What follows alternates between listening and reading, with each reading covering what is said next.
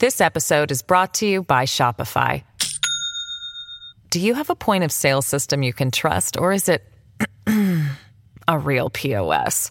You need Shopify for retail. From accepting payments to managing inventory, Shopify POS has everything you need to sell in person. Go to shopify.com/system, all lowercase, to take your retail business to the next level today. That's shopify.com/system.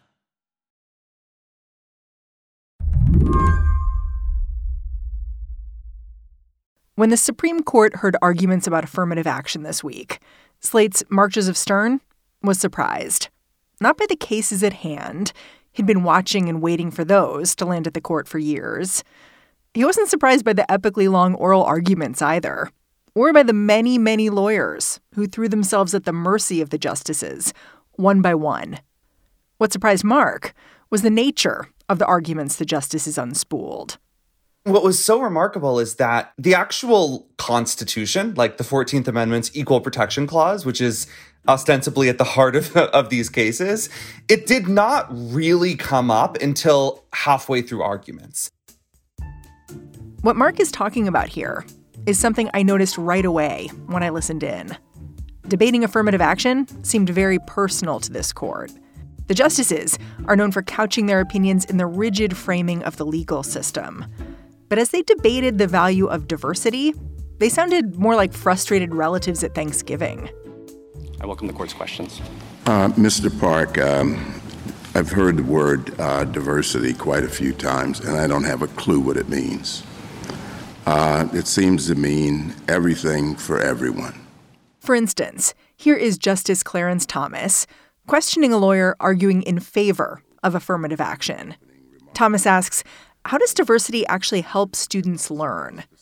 And the lawyer answers that actually even his legal adversary concedes that diversity leads to a richer learning environment. And then the lawyer brings up how racially diverse groups of stockbrokers make better financial decisions. And that leads to a more efficient outcome.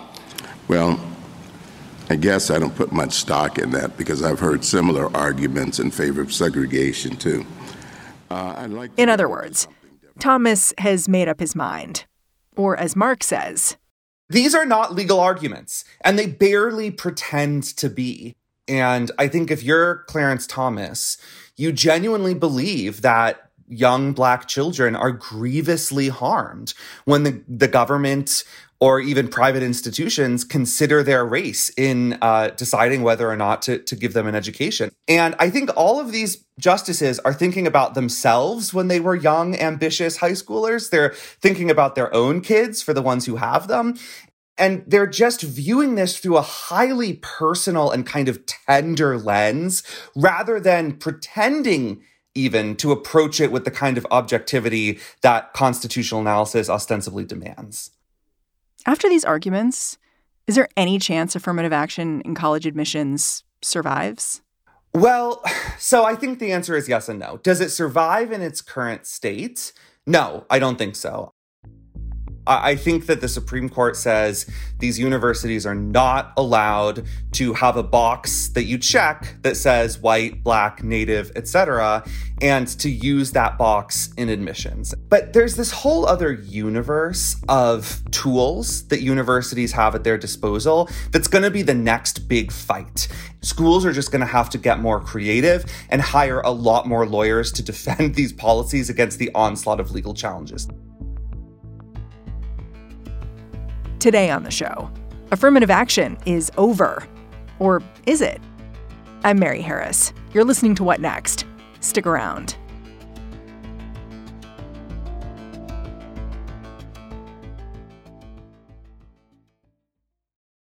This episode is brought to you by Discover.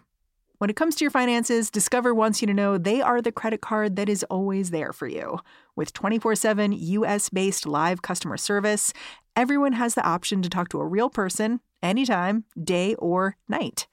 Yep, that means no more waiting for, quote, normal business hours just to get a hold of someone.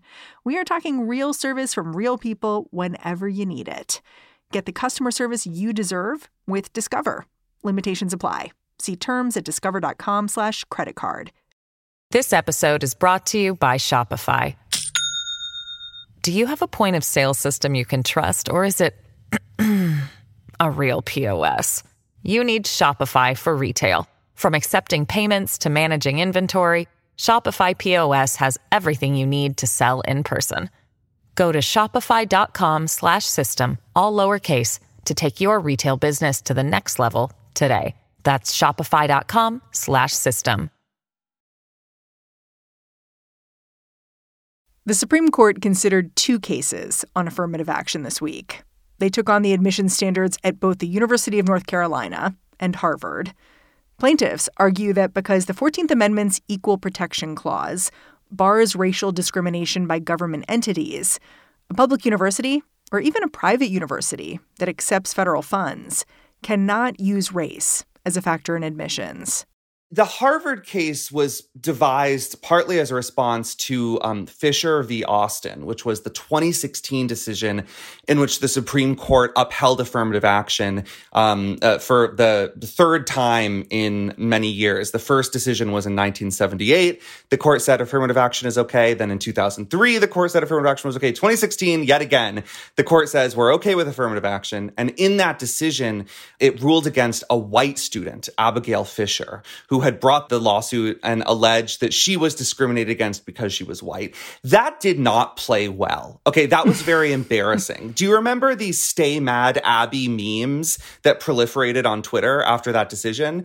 It was like everyone was making fun of this white girl for not getting good enough grades to get into her chosen school and then filing a lawsuit to basically appeal her rejection letter.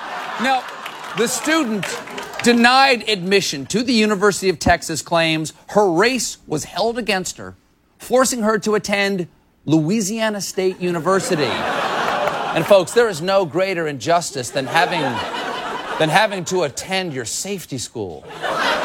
That was like not good optics.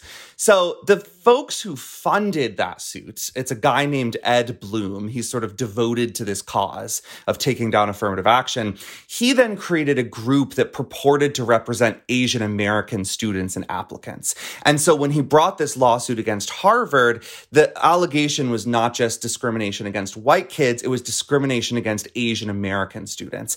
That is the central allegation in the Harvard case, whereas in the UNC case, it's more of a typical run-of-the-mill allegation that there's just broad use of racial classifications and that the whole thing violates equal protection.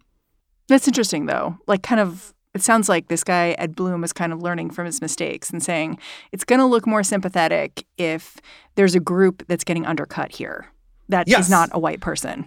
And he's correct. I mean, this was taking, I think, a cue from Justice Alito's dissent in Fisher, where he had this long passage arguing that University of Texas was discriminating against Asian American students. That has been an argument for some time, but I think Alito really teed it up for Ed Blum and his merry band of litigators because they totally forefronted it. And I will say, like, it creates much more sympathetic plaintiffs.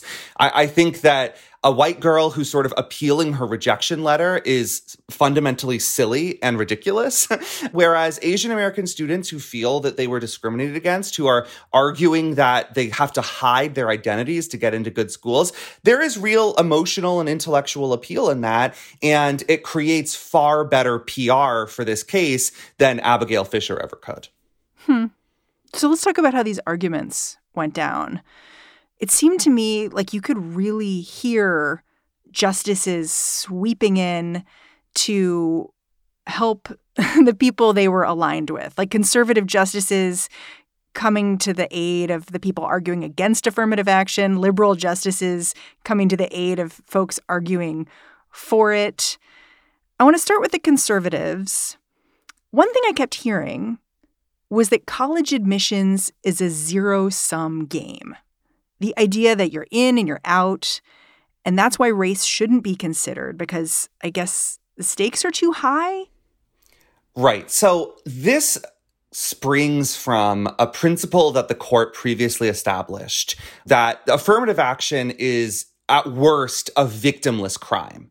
That it's only ever a plus, that universities will consider race to be a good thing if they're looking for more minorities, but never a bad thing.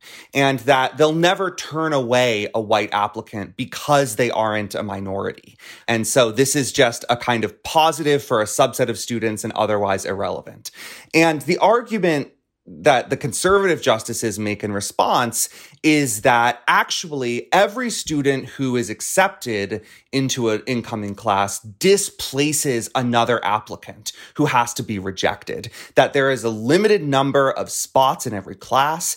And so if one student gets a leg up because of their race, that inherently means another student gets pushed down.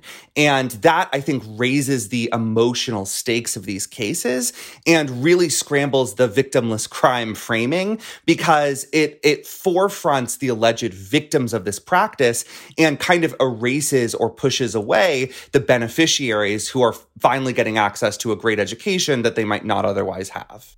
Yeah, and the liberal justices made a point to keep coming back to the idea of, like, is race ever actually decisive? Has there ever been a decision where there have been two students that you're looking at, one's white, one's black, and then, like, you have to choose the black one because that's how the cookie crumbles? Which is, how is race being used in this process? You keep saying we object to the use of race standing alone.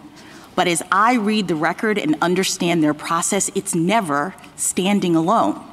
That it's in the context of all of the other factors. There are 40 factors. And I don't remember the lawyers really being able to respond to that, because I don't think that's how the admissions system works. No, it's not. And there's no evidence in the voluminous record to indicate that's how it works, that there's a kind of duel between black students and white students, and the black students just win automatically. But that line of questioning led somewhere really interesting. And Justice Ketanji Brown Jackson in the UNC case pushed this pretty hard, and I think rightly so. She said, well, you know, even if you ban these boxes that kids can check to say whether they're white or black or whatever, even if you outlaw consideration of race as a formal factor, kids are still going to write about it in their essays. Kids are still going to explain how their backgrounds, their experiences, their identities informed their path to college, to this application.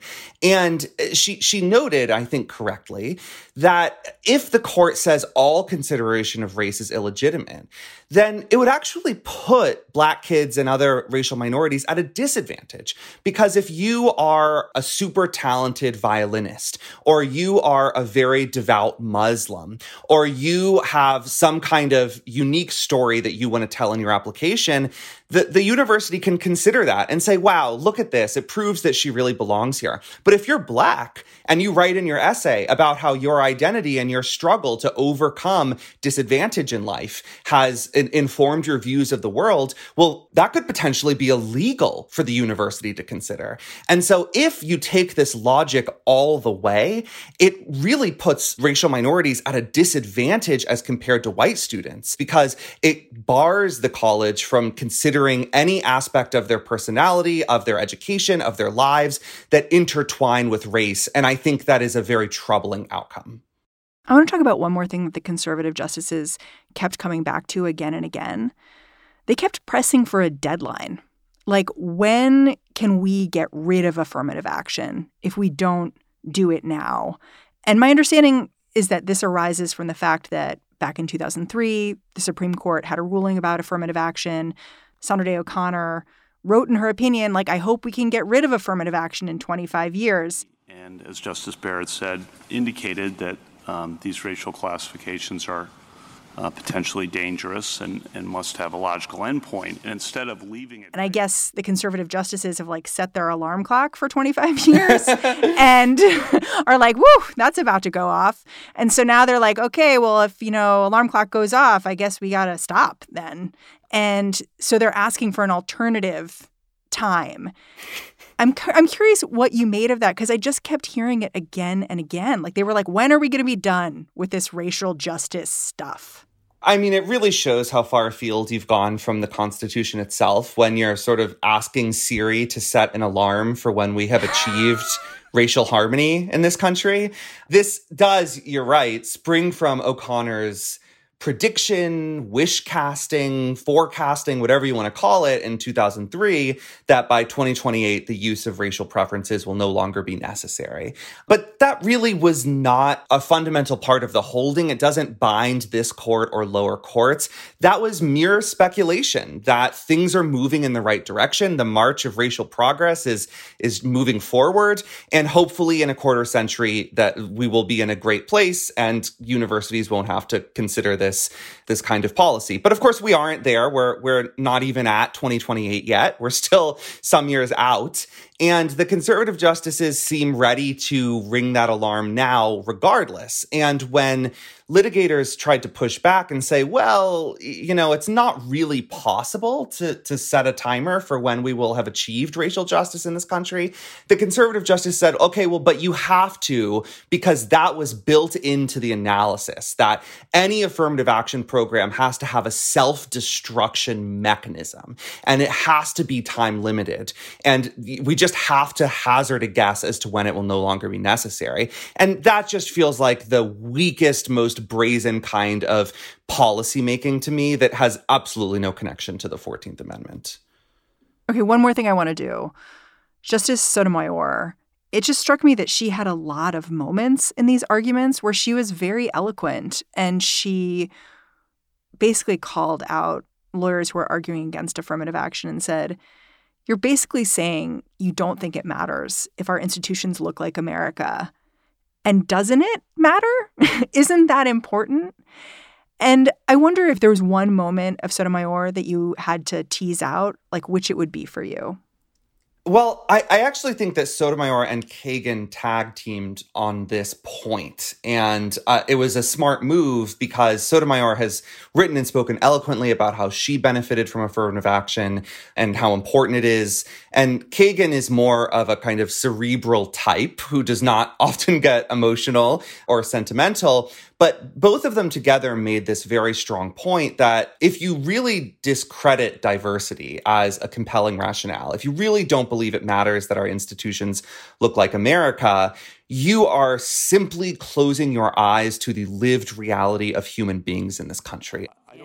And I thought that part of what it meant to be an American and to believe in American pluralism is that actually our institutions, are reflective of who we are as a people in all our variety. And there was this one great colloquy where they were talking about these different scenarios and said, well, should a police department reflect the demographics of the community it's policing? Should a hospital try to ensure that its doctors can reflect the demographics of their patients? And I think all of that is so obvious based on oodles of evidence that we have amassed over decades showing that, yes, there are better outcomes for communities when the police are more diverse. Yes, there are better outcomes for patients when the doctors are more diverse. So it stands to reason that indeed there are better outcomes for students when their classmates are more diverse. And school is the pipeline for many of those occupations. It is how you become a doctor or potentially an investigator and this was a great example that Justice Kagan tossed out, a judge. And she asked, well, is it wrong for a judge to try to have a diverse set of clerks? Really strongly alluding to the fact that Justice Brett Kavanaugh loves to talk about how he hires diverse clerks. And so that shows that even freaking Brett Kavanaugh intuitively grasps the importance of diversity. And you can mount this legal argument that Thomas is so wed to, that it's all nonsense, it's just postmodern theory, it's faddish, it's stupid. But the reality of the United States today indicates something very different. We'll be right back.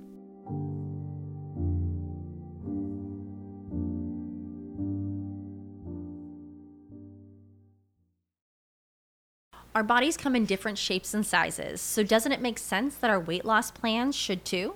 That's the beauty of Noom. They build a personal plan that factors in dietary restrictions, medical issues, and other personal needs so your plan works for you.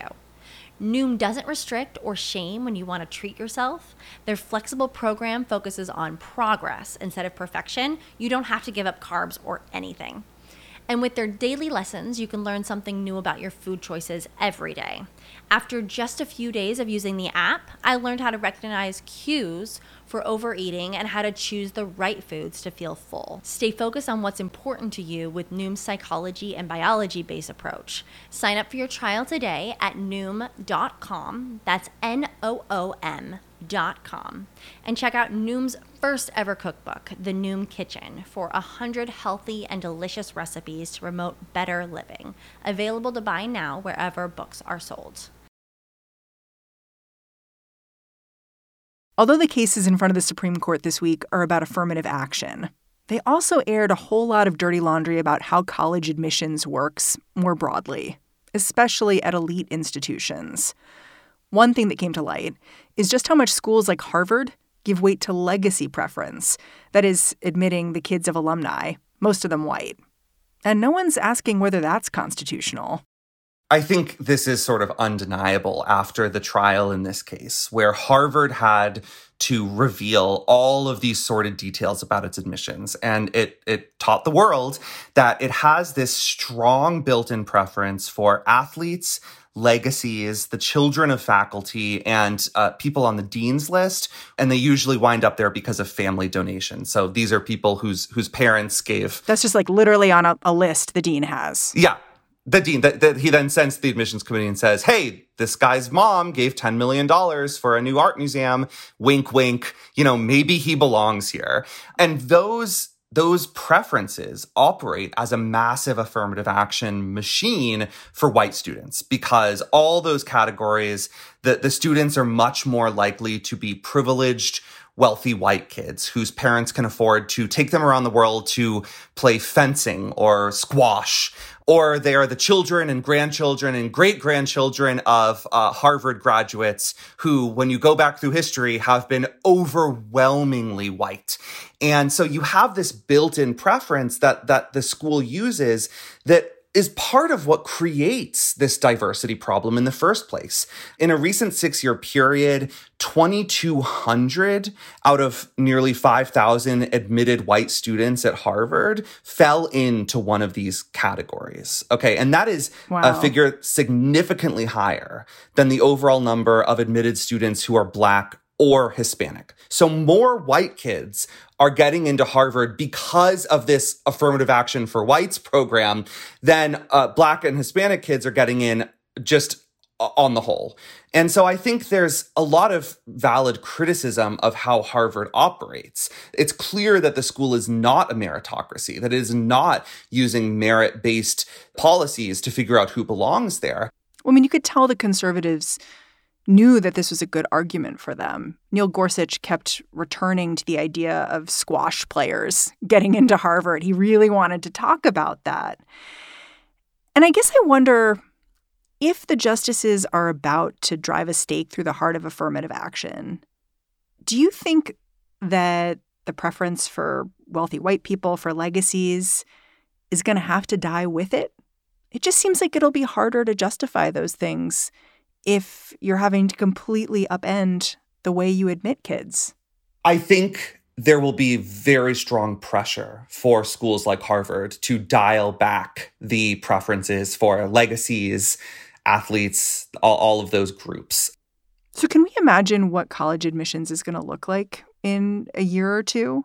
Like, the conservative justices really wanted to talk about this a little bit, at least. They kept talking about the 9 states that have banned schools from considering race in admissions. Do we know what the impact there has been?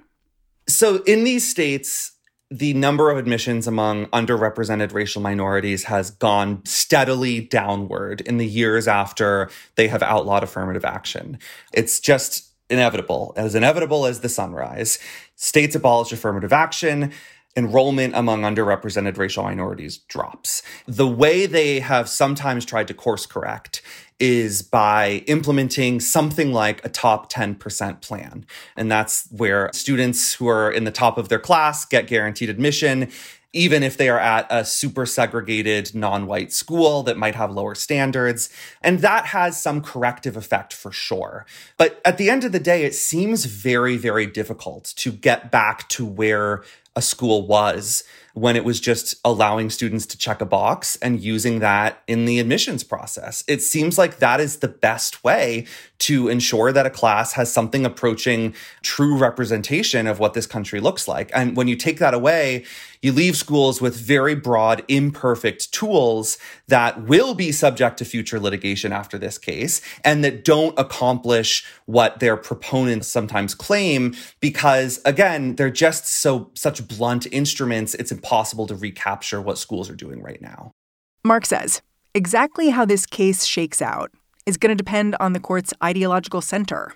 These days, that's Chief Justice John Roberts and Justice Brett Kavanaugh. Kavanaugh, in particular, has been sort of receptive to programs meant to increase diversity in the past. In a case the court considered a couple months back, he sided with the liberals to allow a magnet school in Virginia to implement the kind of regional 10% plan Mark just described. Whether he's going to be able to sway any of his conservative colleagues this time around, though, that's an open question. You know, this is one of those instances where it really matters who writes the decision, okay? Because we know pretty well how this case is going to come out. The court's going to say that what Harvard and UNC are doing is illegal and send schools back to the drawing board. If Clarence Thomas writes it, he's going to preemptively try to ban any effort to build diversity in a student body because he doesn't think that's a legitimate goal. He thinks it's in fact bad because diversity is nonsense. But if you give this decision to Brett Kavanaugh, or maybe if John Roberts writes it, you'll probably see more wiggle room for the kinds of measures that most Americans do seem to support. And I think that would be the better political move here. You know, if we accept, as I believe, that this case is really all about policy and politics, it would make a lot of sense for Roberts to say something like, well, checking a box isn't allowed, but a top 10% plan is. Or, diversity is an admirable goal, but schools have no business relying on stereotypes to achieve it, and leaving room for experimentation. And so we'll see Roberts potentially take a thwack at it, or perhaps assign it to Clarence Thomas and have him burn the entire house down. Mark Joseph Stern, thanks for coming on the show. Thanks, Mary. Mark Joseph Stern is a senior writer at Slate, covering the Supreme Court. And that's our show. If you're a fan of what we're doing here at What Next, the best way to support us is to join Slate Plus. Go on over to slate.com/whatnextplus and sign up. What Next is produced by Elena Schwartz, Carmel Delshad, and Madeline Ducharme. We are getting a ton of support from Anna Phillips and Jared Downing. We are led by Alicia Montgomery and Joanne Levine. And I'm Mary Harris. I will be back in this feed tomorrow. Catch you then. Step into the world of power, loyalty, and luck. I'm gonna make him an offer he can't refuse. With family, cannolis, and spins mean everything. Now, you wanna get mixed up in the family business. Introducing The Godfather at ChumbaCasino.com. Test your luck in the shadowy world of The Godfather slot. Someday, I will call upon you to do a service for me. Play The Godfather, now at ChumbaCasino.com. Welcome to the family. No purchase necessary. VGW Group. Void where prohibited by law. 18+. Terms and conditions apply. Hi, this is Dahlia Lithwick, host of Slate's legal podcast, Amicus. If you're listening to this show, you might be interested in Amicus's live show that we're hosting in Washington, D.C. on Tuesday, May the 14th. My colleague, Mark Joseph Stern, and I will be talking to some amazing guests, including Sherrilyn Ifill and a sitting state Supreme Court justice, all about how originalism, a relatively recently invented way of interpreting the Constitution, has taken over the Supreme Court and radically reshaped the law. It's been doctrinal rocket fuel for the conservative legal movement and facilitated the rolling back of abortion rights, the expansion of gun rights, and the obliteration of the separation of church and state. And as another wildly consequential Supreme Court term careers to its end, the court's originalists are on a tear. But there's something you can do about it, and we hope you'll join us in D.C. on May 14th to explore the possible pathways out of the current situation. Go to slate.com/amicuslive for tickets.